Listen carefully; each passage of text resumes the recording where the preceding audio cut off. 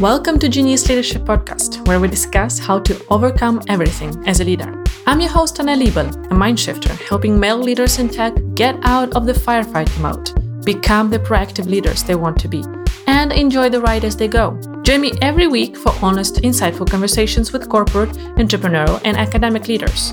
We discuss the roller coaster ride of leading from their zone of genius and when they don't. If you find this show valuable, please subscribe and share it so that more of us can live a healthier and happier life. Now, let's get into the episode. Hey Genius Leaders, it's time finally for another guest episode with Kim Curtis today. And today we are talking money. So don't tune out if you don't feel comfortable with this topic, because this is exactly the conversation you need. And if you feel comfortable, I'm sure you'll also find a lot of value in the story that Kim has to share and the knowledge that she has provided us. So Kim is sharing her story of going from being the girl in the school, getting the free lunches paid by government, to now running a firm that is managing $200 million in assets for their clients. And that journey has had both mind shifts that had to happen for Kim to open herself up to money, to receive it, and practical tips on what she has done to get to that level of success that she's having now. And she's generously sharing those learnings, those mind shifts that are necessary, and the practical tips that have the power to change your life as well. We're talking about a lot of things of the law of money, the two different categories of laws of money. We're talking about the Maslow's pyramid of needs and how you can actually translate it into the money talk and what you need to focus on first and how you can do that.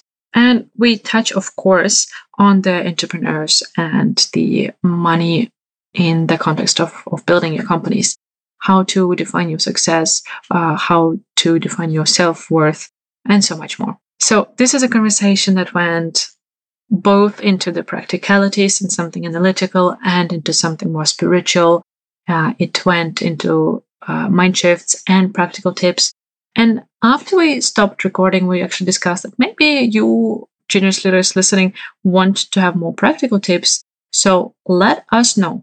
When you have listened to this conversation, let me know in the messages, direct messages on LinkedIn, or in the comments under the post promoting this episode, what kind of practical tips you would like. And if we see interest in that, I will invite Kim for another episode that will be focusing on your questions and on the practical pieces of advice for how to turn your wealth into something that you are proud of and you're happy with, and that is sustainable. So without further ado, please enjoy my conversation with Kim Curtis, and see you on the other side. Kim, warmest welcome to the Genius Leadership Podcast. Thanks, Anna. Happy to be here. I'm really appreciative that you're doing it in the morning, early morning for you at 8 a.m. We're already kicking off with some PR activities there. So kudos to you for showing up for me and my audience. Thanks for that. So Kim, you have huge experience and extensive experience with helping people build on wealth. And it comes both to practical things and very tactic tips and steps on what to do early on to have the wealth that people and the lifestyle people desire later on in life. But also you cover the mindset. So I want to cover both of those parts. And actually I want to open up with a question to you. What would you like to start with? What do you think is not easier, but the better way for people to really mind shift themselves about the financial freedom? And especially if we talk about entrepreneurs, where should we start? Is it some easy tips? Maybe a little bit about my background that what I'm about to share is worth listening to, because I am a CEO of a wealth management firm that manages 200 million in assets. However, my life in the early years were not good around money. And so I would love to share that story if that's okay, Anna. Absolutely. So when I was 14, my parents got divorced and my mom got full custody of 3 teenage girls, and she had no employable skills. So she applied for and received government assisted lunches for her daughters. And it was a red paper ticket, like a raffle ticket that most of us are unaware of. And I had to hand that to the cashier.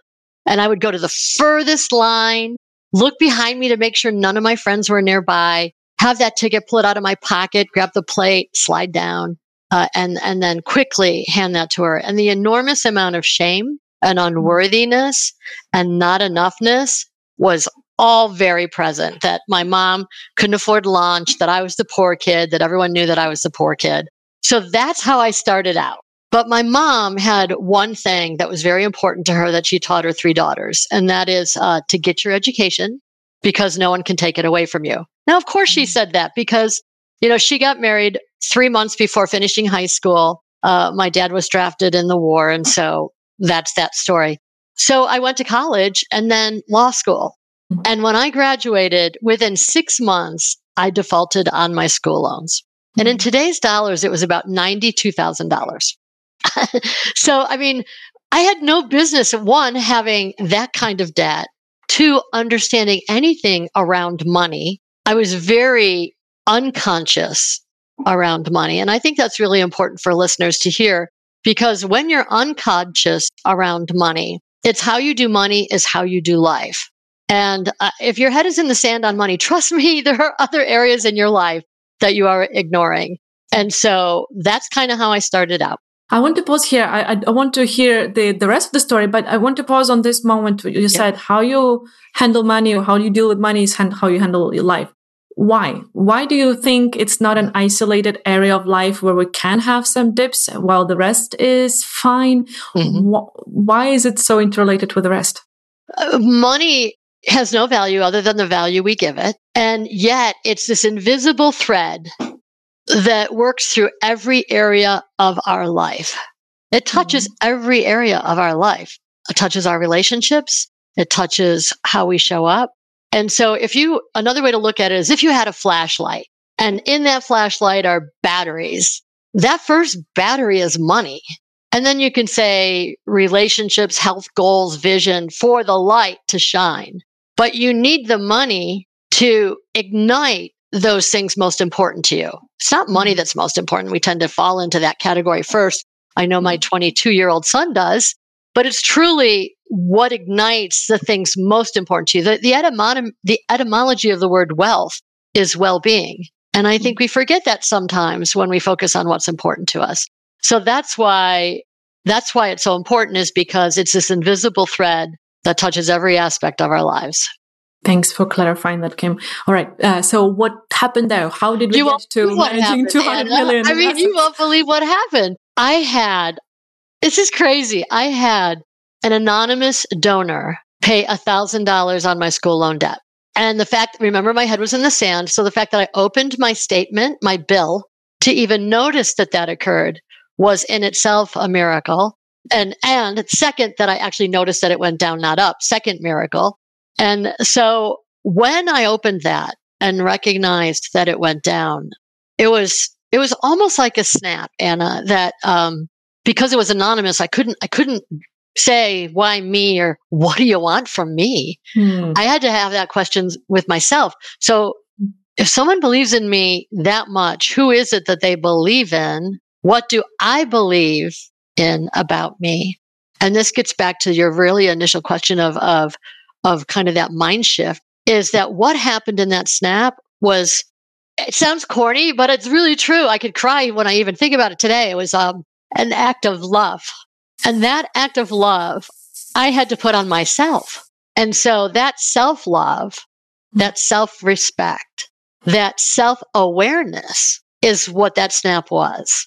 And from that, so basically what I had realized at that time, I've been unconscious. I am now aware. I just noticed what just happened. I had a conversation with myself about who am I?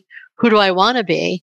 And that's when I recognized for the very first time in my life that events happen that we have no control over, but we do have control over our choices or our responses. And that's what determines our outcomes. And that lesson for me in terms of choices and responses, and that I'm in control of my own destiny, that I'm in control based on the choices and responses that I'm going to make, Is it woe is me, I'm a poor kid? Or is it I'm going to own my life, I'm going to take steps to be responsible about it, and I'm going to be self-aware of who I am. And I'm going to self-love myself. I'm going to have respect for myself so that, well, I think that we need to start with respect for ourselves when it comes to mindset. Wouldn't you agree? I agree. Well, you just touched some strings on myself and memories about that learning of self-love. Or how someone can shine light on that is possible. You don't it doesn't have to be conditional. You don't need to deserve it. You don't need to work for it. You can be and be loved. And for me, there was my now husband and boyfriend who showed that for me. I'm pretty sure there were people before him in my life but I wasn't ready to see that.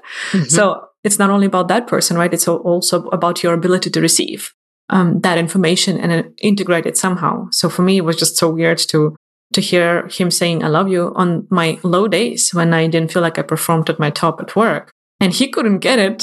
Like I couldn't get him. Why would he love me? And he couldn't get me. Why wouldn't he? Mm-hmm. And that really showed me like, it's not conditional for him. Why is it conditional for me towards myself? Oh, I love that. So that's what you're talking about. Really that awareness, like starting to get that awareness. And then, of course, it's a journey to get to that automatic self-love. Or kind of self-love as default mode. So it's interesting how your journey with that came from that moment of realizing that, in that moment standing with that paper showing that your DAP numbers went down. What happened there? What was the journey there? And well, and I think it's important for our listeners to recognize that self-love and the story you shared, actually, we tend to think that love is outside of us, that we need to get it from somebody else. And we search for love. And what's most important to recognize is for love to find you, you have to have it within. And you were lucky to be able to catch up with that because you already had it. So to catch up with that from your boyfriend at the time. And so I think for the listeners that it's not outside of us. It's always an inside job. It's an inside game. And that's certainly true for money. Because remember, money touches every aspect. So if we get it back to the conversation of how we started, that I like to say that money is looking for you, not the opposite. Just like we just talked about love. They're almost one and the same, which is crazy, but there's some truth to that in terms of the characteristics you need to have for money to find you. But we take it a little step further than that because that's just the start. That's just the start to be in the vibrational space. And remember, I'm wearing a suit. I'm not someone over there. I am a suit in wealth management with a legal background, which is so funny that I'm having these conversations. But I think that in my 30 years doing what I do, I've come to the understanding that there is this one overriding truth. And the one overriding truth is what we just started to talk about. But I'm going to take it to the next level in terms of money is looking for you and for money to find you. Because remember, we said earlier that money has no value other than the value we give it. So we talked about our own personal values of self-love, self-worth, because your self-worth is your net worth. And that's really important to understand. So we tend to think, I need money. And yet it's actually the opposite. Money needs you to become something, to become of use to the world. Can we just pause on this, Kim? Did you all hear it, Genius Leaders, what Kim just said? It's not about getting more money. You're chasing something that needs to grow within you first. It's like that inner Velcro, as I sometimes say. You need to have that Velcro for the stuff to stick on it. If you have some just very smooth surface, it will just run down. And that's the same. What Kim just said about money is all around and it wants to come to you. But if you don't have that inner Velcro, that net worth or self-worth within, you cannot build net worth because there is nothing to stick it to. This is powerful. How did you get to that, Kim? That understanding? Years. So if money is looking for you, what ideas do you have for it? Ideas are unlimited. Money is unlimited, but we tend to not think, we think it's a zero-sum game in our culture. However, it's really based on ideas, and ideas are abundant, and many of them aren't that great. But if we knew that money was tied to ideas, and if ideas are abundant, and if we come up with one or two ideas, and if that feels right, then take that first step, and then another step, and then another step, and course correct. Because ideas are unlimited. They're abundant. I would definitely need to re-listen to this several times to properly land into it, because there are so many layers to what you're saying now. Kim, your words are just simple, but as I said, there is depth, and you can really peel one layer after another and have insights on each level there. So I really appreciate it, but that's why I'm not maybe I'm pausing a bit now and then, because I directly go into that processing mode and reflection and what does it mean really, so I'm really appreciative of what you're sharing here. Well, it's funny. I live in Denver, Colorado, but in the US, but I grew up in Buffalo, New York. And Buffalo straddles the Canadian border in the state of New York. And right there is the vast, beautiful Niagara Falls.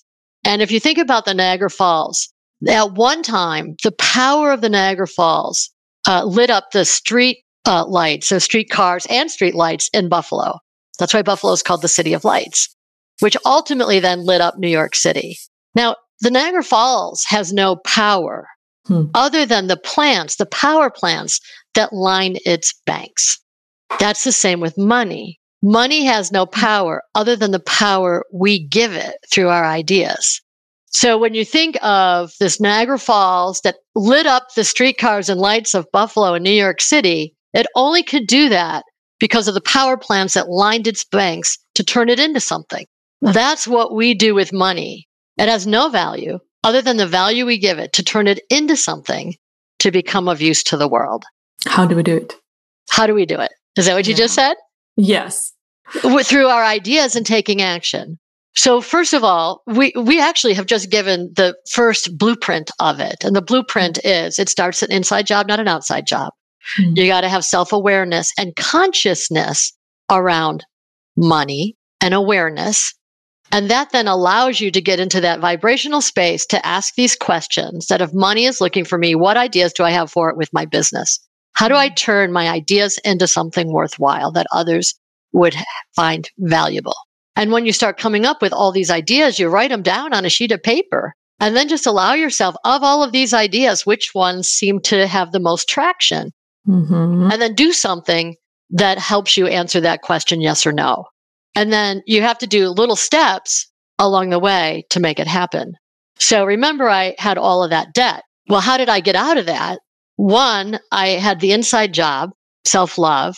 Two, how am I going to get out of this debt? Now I'm aware. And so I had my little spreadsheet. How much can I afford? And, with my first job that paid me hardly anything, but I loved it. And that first job, because I loved it, allowed me to move up in that organization. And then it became something. And with each pay increase, I would pay more off on that school loan debt. And I also put money into, not a lot in the beginning, into a savings account with a credit union that happened automatically out of my paycheck. So I couldn't touch it. So I had a little safety net if something happened with my car that needed repair or something. And I just slowly, methodically kept adding to that debt amount that I paid off and then you get motivated. Then you get excited because you start to see it going down quicker and quicker. And then it's like very exciting. And then you are proactive around it because you see the difference, whether it's credit card debt, school loan debt, mortgage, you name it, whatever that is, you end up getting motivated by tracking it and seeing the difference as a result of staying focused on it. Can we pause on this moment of tracking the financial situation, Kim? I know it from my own experiences and people whom I've talked to, when it's going difficult. And for example, if we think about the entrepreneurs, you start something, you probably are not profitable from day one. So actually to support yourself, cover the cost of living, you probably dip your toes or fingers into that pot of life savings. So that one is going down. You maybe even pump more money into your business to get it off the ground. So it's going down and you don't like it. And it's so easy to start avoiding that. It's a bit what you mentioned about the first miracle that you actually opened that envelope to see that the number went down, right? That moment of how can we create those miracle moments for ourselves in the tougher times when we know that what we'll see there we probably will not like? How do we not hide under the rock and and make the situation worse with that? I think that a lot of us have great ideas on business, but yet it may not be an idea worthy of carrying you through life. And so that's why it's important to have unlimited ideas, have a lot of them, and not be a dreamer as much as a practical business person that lays it out on paper. Because once you lay it out on paper or you have a business plan, it's hard to be a dreamer when you're looking at, the SWOT analysis. What are the strengths? What are the opportunities? Yeah. Okay. Weaknesses and threats. I think there's a better way to say SWOT nowadays. I think someone's changed that into a more uplifting. More uplifting. But I think that so for me, when I started so I was with a national dispute resolution firm right out of law school. And they moved me to Salt Lake City, Utah to open an office. And I became a spokesperson on alternative dispute resolution. That's my background, instead of actually doing settlement conferences or mediations. So I moved up in the organization, but I stopped doing what I loved. And so that's when I shifted gears. And by 30, I went into finance. I got into finance by a quiz. Okay. Who doesn't know someone in HR somewhere that has those assessments that tells you where you're good at? So again, this gets back to making sure that you're in an industry or an area that is in alignment with your genius. Because if you're trying to do something outside of your genius, you could do all good things, but it's still a slog. So personal finance came up as something that I would be good at. So that's how I ended up in this business.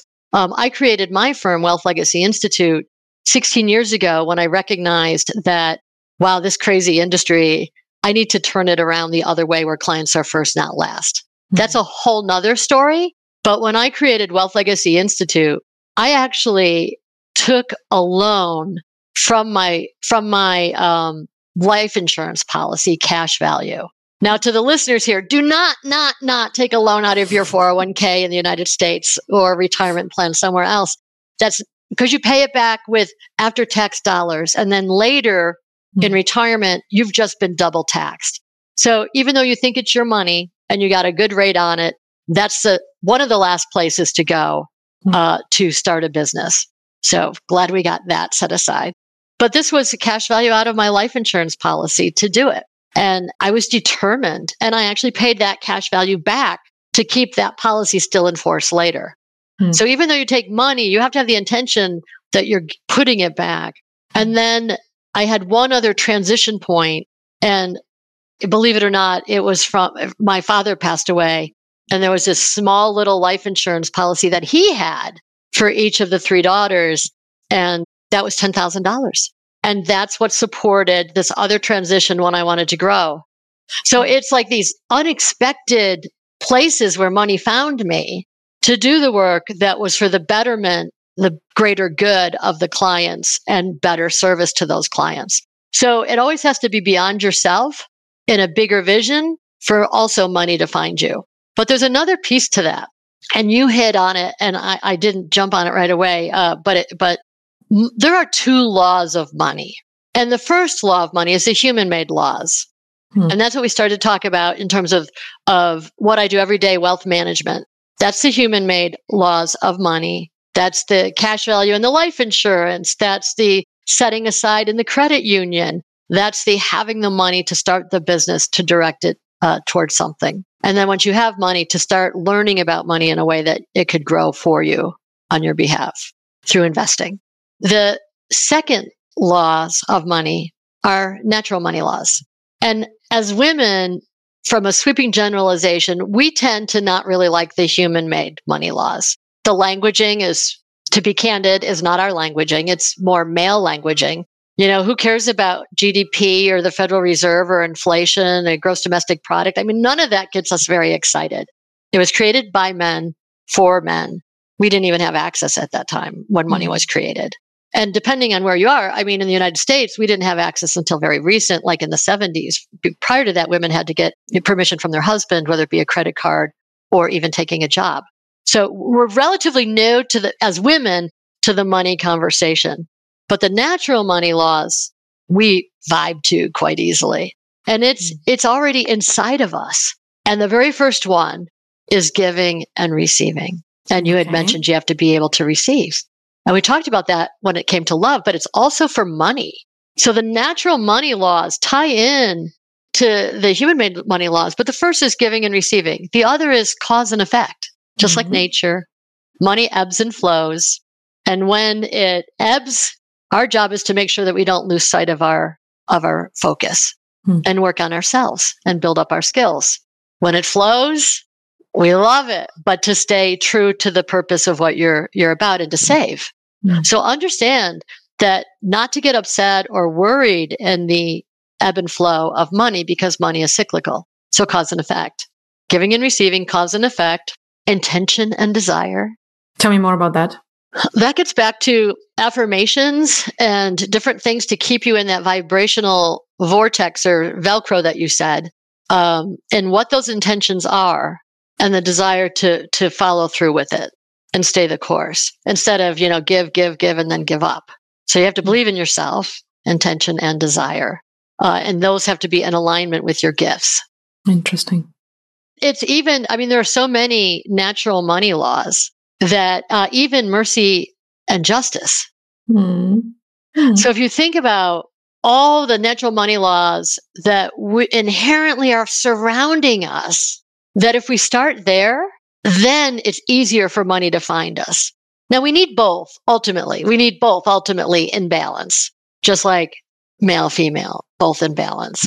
So I think that if you understand the nature of money, then it's a little easier to put it into perspective. So with the two laws of money, one, how do I just separate it out? One is more feminine and one is more masculine. And if you kind of take that left brain, right brain, take it just to an easy place to understand it, then it's easier to put in place, if that helps. So it's really about finding our way to understand money. From our on our terms and our perspective. Exactly. That's exactly right. Because if you think about goal achievement, financial planning, which is, again, what I do daily, that we lean into. Oh, you mean you're talking about my aging parents and how do I do both, like raise children and take care of my mom? Wait a second. Goals for my children's education? Oh, wait, are we talking about someday retiring and making a difference and doing the stuff that matters to me and really what I love and creating impact in the world? We lean in on that. But when it comes to investing and we think that that's out there or something else, when in essence we need both. And the way that I could explain that in the nature of what I do, Anna, is if we had a pyramid, let's just start with Maslow's hierarchy of needs, right? We all know, we've heard that forever and ever and ever, but the bottom is, food, clothing, shelter, and the top is self-actualization. Now let's change it to what I do. So if these 4 levels in this Maslow's hierarchy of needs, but in the nature of my work, we call it the financial planning pyramid. The bottom is people come to us to manage their money. So that's managing money is the bottom. The next is goal achievement. We have to tie the investing money to goal achievement. And the way we do that is through financial planning. Because otherwise, investing without a plan is like archery without a bullseye. So when the markets ebb and flow, if we don't have a target, we tend to think that we don't like that. And then we do bad things with our money. But if we knew, how did that impact me specifically? Oh, I'm really not hurt by that. It feels terrible when I look at my statement, but I'm still on track for my goals. Okay, I get this. I know what that means to me. Literally, I know what that, let's hypothetically say during the Great Recession, portfolios down minus 32%. When you tie it back to the plan, instead of a $5,000 a month lifestyle, it's $4,900 a month lifestyle. Oh, in the depth of capitulation and despair, it's only $100 difference a month in my lifestyle just today. And yet I have all these other years before I'm stepping off. Do you see how easy it is to stay the course when you know how it impacts you specifically? So the third on that, if in fact we tie investing to a financial plan, the third on that, all of a sudden you have lifestyle achievement. You have achievement of your goals. You have lifestyle. And when you know what the track to run on, all of a sudden this frenetic nature of money, Anna, goes down here as a foundation instead of all of this chaos around you. So we've just put money as a foundation to allow you for, then what happens when you don't have this? Yeah. It's a relief. You can breathe. And you get the headspace as well. And you have peace of mind. Else. Yeah. And you have purpose and perspective. And when you can breathe and have peace of mind, all of a sudden that pinnacle is impact. All of a sudden, it could be impact, it could be legacy, it could be fulfillment, whatever word resonates with you. For me, I love the word impact. Think about how people save and save and save and save and save and save and save and save to finally live when they step off. And so that's what I do. And that's why I understand the laws of money, because I could get people all day long to that place where they can breathe so that they can do, perhaps maybe they've never done it, their working life, their genius. I hope that the listeners are doing their genius right now and not waiting until they retire. But for older generations, they may not have had the privilege or understanding to recognize, or the opportunity in terms of entrepreneurship to recognize or have access to that choice back then. So if you think of the pyramid today as an entrepreneur, what is it that you need to do? What part of that base and the secret door that opens up to the natural money laws and the human-made laws is doing what you love. But how do you do what you love and make a profit at it? How do you do what you love and make a living or pay your bills? Sometimes you have to do side jobs and side hustles and different things while you focus and get your business up to a place that is self-sustainable. This is something I actually wanted to ask you about. I have observed many successful people, and I see, in a way, okay, now I'm formulating it for the first time ever, trying to formulate this thought. I have observed quite a lot of entrepreneurs who went into their business, creating something and building something for the money. Mm-hmm. They were desperate for it and hungry for it. And then it grew into fulfillment and legacy and impact. So I would say that was the journey following or building your pyramid as you described from bottom up, right? And then there are people who go into it for the sake of impact directly. And I wonder, do you observe which way, or let's say that like that, I see more people struggling when they start with the impact without having the foundation of the pyramid. Mm-hmm. Do you know examples of where it worked? And if yes, then what made it work? No. Okay. So I actually don't, because generally in the nature of my work, I see them when they've already, slogged away to have something to come to our firm for. So I think starting with impact, because remember, you have to start with a business plan and the human-made laws of money. Now, natural laws of money could be impact, but then you have to tie it to what's the business plan and is it sustainable? Mm-hmm. You cannot have a dream without a reality attached to the dream of purpose. And so the money laws, and for money to find you, you may be magnetic to money, but you also have to be practical about it with the human-made money laws. And the human-made money laws are knowing your balance sheet and your P&L, your profit and loss statement. And you can't just close your eyes and go, I know that money will find me. It will find me. I just know it. And it may. It may. It's not that it won't, but you need to be able to have the strength to pull them both together in a meaningful way. It's like a second grader when you ask, I'll go into schools every once in a while and it's like, what's money? And the second grader said, it's magic, sparkle, sprinkled dust. And sometimes as adults, we may think that's true, and it's not. Money wants to find you, but you also have to be practical about it as well through your ideas, and then step-by-step course correct. And that gets back to the course correction, step-by-step course correction to guide you to the right. This idea didn't work. This idea seems to have some leverage, and I'm starting to get income from it. How do you explain money to the second graders? That's a great question. I tend to be left brain a little bit when I do that. Oh, it's a store of value. And then I have to explain it. And I usually talk about the paper piece of it because I have money from all over the world and they could see money from the UK and go, that means nothing to me. Mm-hmm. And then they start to understand that it's only the value from where you are. So that kind of starts to think, well, that's just a beautiful piece of paper with the queen. Okay. But then the question, do they get to think, oh, but I value this $1 bill like a lot. I can buy a car with it. And then they go into a car dealer and like, this is so valuable. So, but I have paper money that looks very real. It says play money on it. Okay. And I love to give that out to adults because when they see it, they're like, oh, you shouldn't have. And they go, don't worry, it's play money. And then they're like, oh, like bummed. You know what I mean? It's like, as a matter of fact, I just sent it to one of my girlfriends and I said I couldn't resist. And I put 2 of them in a birthday card for her. And I just said, you deserve it. But remember, it's play money.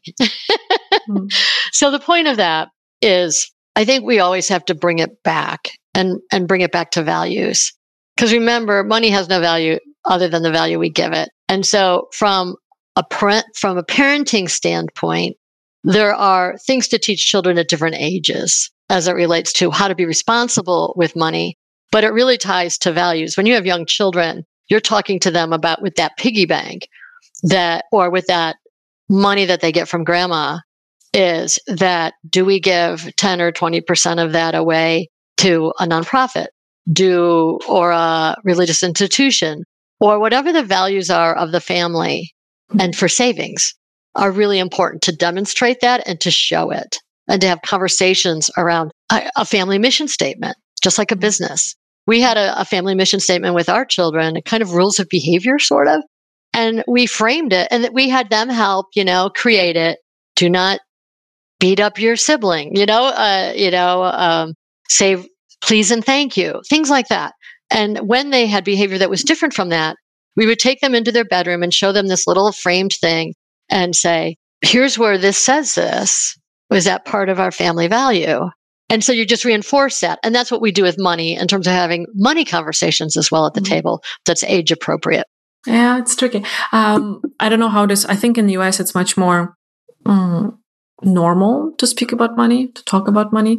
Here in the Nordics, it's a bit of that, a dirty that talk. rugged individualism in the United States. Yeah, there are some good parts of it, right?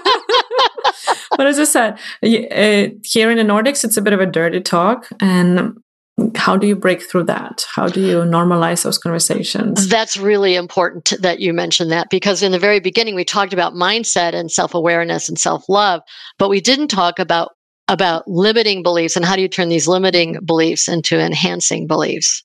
And particularly what you've just described. We have receptors all over our bodies that help us in terms of our health and give us signals as to whether we need more water or other things. We also similarly have money receptors, and it's visceral. And it's visceral. So I mentioned my son earlier, who's 22. He will see a Lamborghini vehicle, and his first thought around that is, "Wow, that's success." Beauty, art. I see that. That is such an ugly car, and who would pay that much to get for transportation? Now, those are beliefs. So, and those are receptors. His receptor is success. My receptor is waste of money. So how do we, that's a good example of a receptor working just like that by watching a vehicle drive by. It could be the same for someone on the street that's asking for money. Do you cross the street to avoid them? Do you say something in your head about them? Those are all money receptors, and we all have them. So if you can, and it's kind of dirty talking about money. That's a receptor. How do you unpack that and go, is that culture? Is that my parents? Is it cultural? So you labeled it as a culture. So is it appropriate, or is it something that's just been passed down through generations? And is it what you want? And I think that money and how we show up on money and our money receptors oftentimes could be your great-great-grandfather. That has nothing to do with who you are today. And so if you can unpack those beliefs that hold you back around money, like money is dirty or the conversation around money is inappropriate, those are things to unpack. Is that holding me? Is that true? Money, why is it dirty? Where did that come from? Is it, and how would you answer that? Tell me where that, fill me in on more. From? Well, the thing is that I have two parts of the culture. I'm Ukrainian originally, and then I have been living abroad in the Nordics for the last 13 years. So in Ukraine, we didn't talk about money because it was not we didn't have much in my family. So that was more that thing. It's just like, it's not that much of it around. So why would we talk about it? So that was more the mindset in which I grew up in my family. And then usually if the money came up as a topic, then it was about the struggle or the lack thereof, right? Or of the money. That, okay, we cannot afford this, or like we shouldn't waste the money or stuff like that. And then when I moved to the Nordics, I feel like here it's one of those things you don't discuss generally. Like, when people try to help newcomers to integrate, they say like, you never talk about politics, or like which party the people vote for, about their religious beliefs, and about their salaries. Those are three like taboo topics. So here it's really about, and in the Nordics, it's more about not sticking out. So there is this huge thing of, like, in Sweden, there is this Medelsvensson. So it's like average Svensson, which is the most common last name. So you need to be average. You shouldn't stick out. In Denmark, there is Jantelagen, which is like also kind of being equal to the others. So it's bragging if you, for example, say how amazing your kid did at a performance lately, and like those kind of things. So here it's a lot about this not sticking out. Iceland is a bit different because here it's a really interesting mix of Scandinavian countries and the US. The capitalism has affected a lot, for good and for bad, like with the culture. So here it's a bit of a different mix, but I don't feel integrated enough to really identify with the local stories about money. I noticed that you've been taking notes, so I'm curious to hear your thoughts. I just wrote struggle and not sticking out because those are values. And in Ukraine, we're a country, there's a reason that you're not talking about it, because do you really have as much hope or opportunity? And so the values of that country kind of were squashed a little bit because of there's probably not a lot of entrepreneurship earlier. There wasn't when I was growing up. No. Versus what you're seeing more around the world in terms of opportunity in entrepreneurship. So think of how times have changed. And I remember reading that each generation is smarter than the generation before it. And I remember when I was reading, I'm like, that is so true. I am so much smarter than my mom. And then I went, with a 4-year-old and a 6-year-old. Wow. And I already knew they were smarter than me, just how your children show up around you, because they take on the energy of that generation is part of who they become. So the stories of our ancestry or our culture or our country was 2 generations ago, then that may have been a true story for them. But today, for Anna, who Anna wants to be, and the listeners, we would be curious for you to share with us kind of culturally, what are some of those norms that are holding you back from being successful and increasing that self-worth to increase that net worth, and to really unpack that. Because culturally, is that still who you want? Is that, are you an entrepreneur now? So as an entrepreneur, is that helping you or holding you back? And those are receptors that have gone through generations. I actually want to dive a bit deeper into the entrepreneurs and the money. Yeah. Because in the recent several years, it has become so much about raising capital for the startups. And I feel like there are a lot of self-worth is in that, in those, like, is related to those numbers. How much money have you raised? Not how much value you have created, how many jobs you have created for the market or anything like this, but more how much money have you raised? And I feel like people forgot about the beauty of bootstrapping or the value of bootstrapping or using your own money to finance and actually building the sustainable business model as soon as possible and working on that track. And just 2 weeks ago, I was in Sweden for work and an event of founders. And one of the part there was the Female Founders Summit. And there was the statistics of only 1% of venture capital goes to female founders. Mm-hmm. And everyone is talking about that statistic, about how problematic that is. And I see where it comes from, but I tried to shift the conversation of, do we need to measure it by that? Maybe women, of course, women might not have confidence or the belief that they are getting the money. They might seek that money, but not get it because of the bias or whatever it is from the people who actually give out the money. But maybe they're also not seeking that money because they're building businesses different way.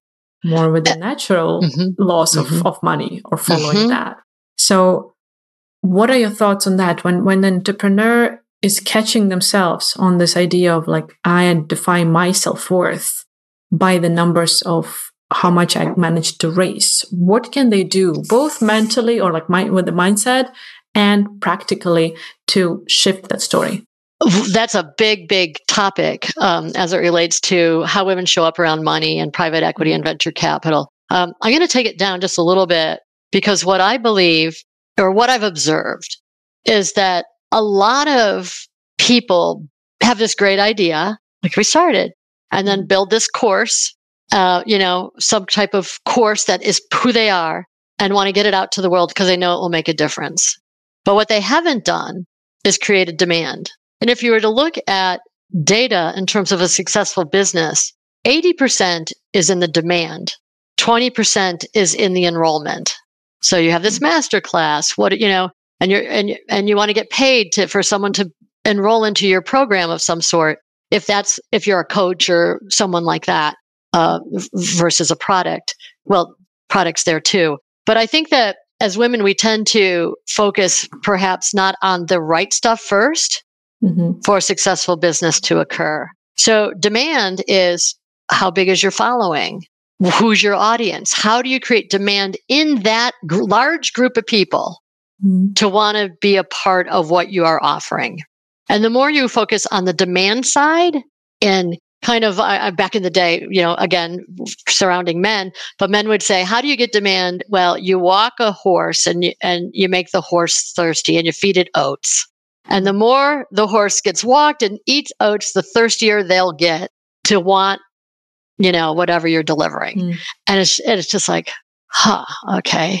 You feed it oats and you walk the horse so it gets thirsty, so it wants your water. I don't know. But so 80% demand, 20% enrollment, and we focus on enrollment first instead of demand. And that's where most of it is. So it's that 80-20 rule that works in all kinds of different areas, usually is what is the disconnect and the startup of that business. Okay, interesting. And what do you say about that women, from my observation, usually focus on the impact first without building the foundation, and those will focus on those first 3 levels of the pyramid as you discussed it. If that's the case and someone is so driven by the impact, how can we bring them down to the foundation of the pyramid, their focus? Not bring them down as like talk them down or anything, but more how can we get their focus on the foundations so that they build something healthy and sustainable for themselves and the world? Well, I personally don't like to think of it this way, but it's what are the pain points to get demand? It's kind of like bringing the person or user into the process of what are their pain points to actually have you solve. And I know for me, it's hard. Like I'd rather talk about hope and opportunity than Pain Island, but it's Pain Island because we're more likely to be triggered by pain than we are pleasure. And so that's why Pain Island works. What are those pain points that you're talking about that you need to address and walk them through to the pleasure island, so to speak? And you said that you don't like that talk about the pain points. Yeah, I'm all about abundance and hope and opportunity and, the positive side that for me excites me and gives me endorphins and allows it to happen. But that doesn't mean that I don't go to Pain Island to help people get to that pyramid of planning, because I can't wait to get them to impact. But they may have to go through Pain Island on the spouses aren't communicating with each other. They have different goals and objectives. And then we heard from Nova, who is with Kim today. For that. She's also excited about the money talk. Sorry about that. No worries. Okay. Yes, Nova, my daughter's dog, is very interested in money and pleasure. So she's more like, let's talk more pleasure, right? She's all about, I see someone outside and it's not pain. I want pleasure. Oh, thank you. So how do we get people more to that? So, okay, the pain points and really finding the drive into that to build momentum and start building the early or the foundation or the lower parts of the pyramid to get to the sustainable way of creating impact. And that gets back to the human money laws in terms of the balance sheet, kind of the SWOT that we talked about earlier. And once you do the SWOT, you'll know what those pain points are to be able to then focus on those to get interest and excitement around whatever it is that you're selling or achieving or giving or servicing. Kim, we're approaching an hour, so I'd like to just take some time to ask you, what have we not discussed so far that you think is very important in this conversation that needs to be voiced? I think I'll just say one more thing, and that is that there truly is no amount of money that can create an extraordinary life. So it's really up to us. And I think this is full circle, Anna, of how we started this whole conversation in sharing my story and your story as it relates to self-worth. That's something to sit with. What actually creates that abundance in life? And do I anyhow put a number on it when it comes to money? What's your answer to that? How do you address it for yourself in your life, Kim? In terms of what creates abundance? Yeah. Oh, the really deeper question is, how do you find joy and what lights you up? Money lights me up, but I know where it goes. So for me, abundance and joy and love, that higher vibrational piece, is staying in alignment with things that give you joy. When you have ideas, does that make you feel good, or does it make you feel, I don't want to do that kind of job? Or, when you're kind of coming up with these ideas, always pick the one that gives you most joy. And that helps you stay in alignment with ultimately abundance. And that's an easy lever on understanding with your ideas and what you're doing. Does it give you joy? Do you light up? And if you do, that tells you you're in that vibrational right track to pick that choice for whatever that idea is for your solopreneur or otherwise. Any practical tip that you would like to give to the Genius leaders listening, whether it's checking out some of your resource and kind of do something with it, any exercise to... Yeah, I would really start out unpacking limiting beliefs, the story you tell yourself around money. Journal it. That's really the starting point, is what is the story that you're telling yourself about money? And is it true? Because that is the start. Because then when you unpack that, then come up with ideas that are true, that are more in alignment with empowering beliefs around money.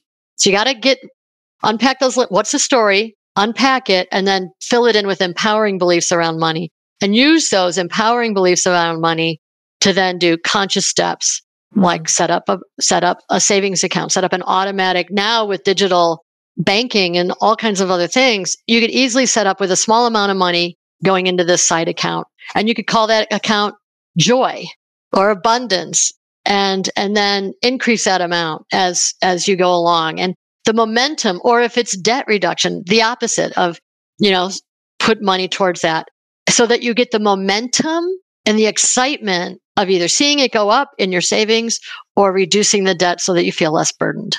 But it all starts with that journaling or having conversation, asking questions to yourself as to what that is. So your starting point so that money can find you. I love that. I want to just add to the work with limiting beliefs, a quick note that I usually ask my clients to also pay attention to. When you write out a lot of these limiting beliefs, it is a bit of a heavy work to go through, to notice them all sometimes, and it might feel somehow depressing, or some people start beating themselves up, like, how stupid of me, and they make it mean something negative about themselves. And if that happens, so it's not a must step, but if that happens, Genius leaders, I encourage you to think about, what was the function of this belief for me?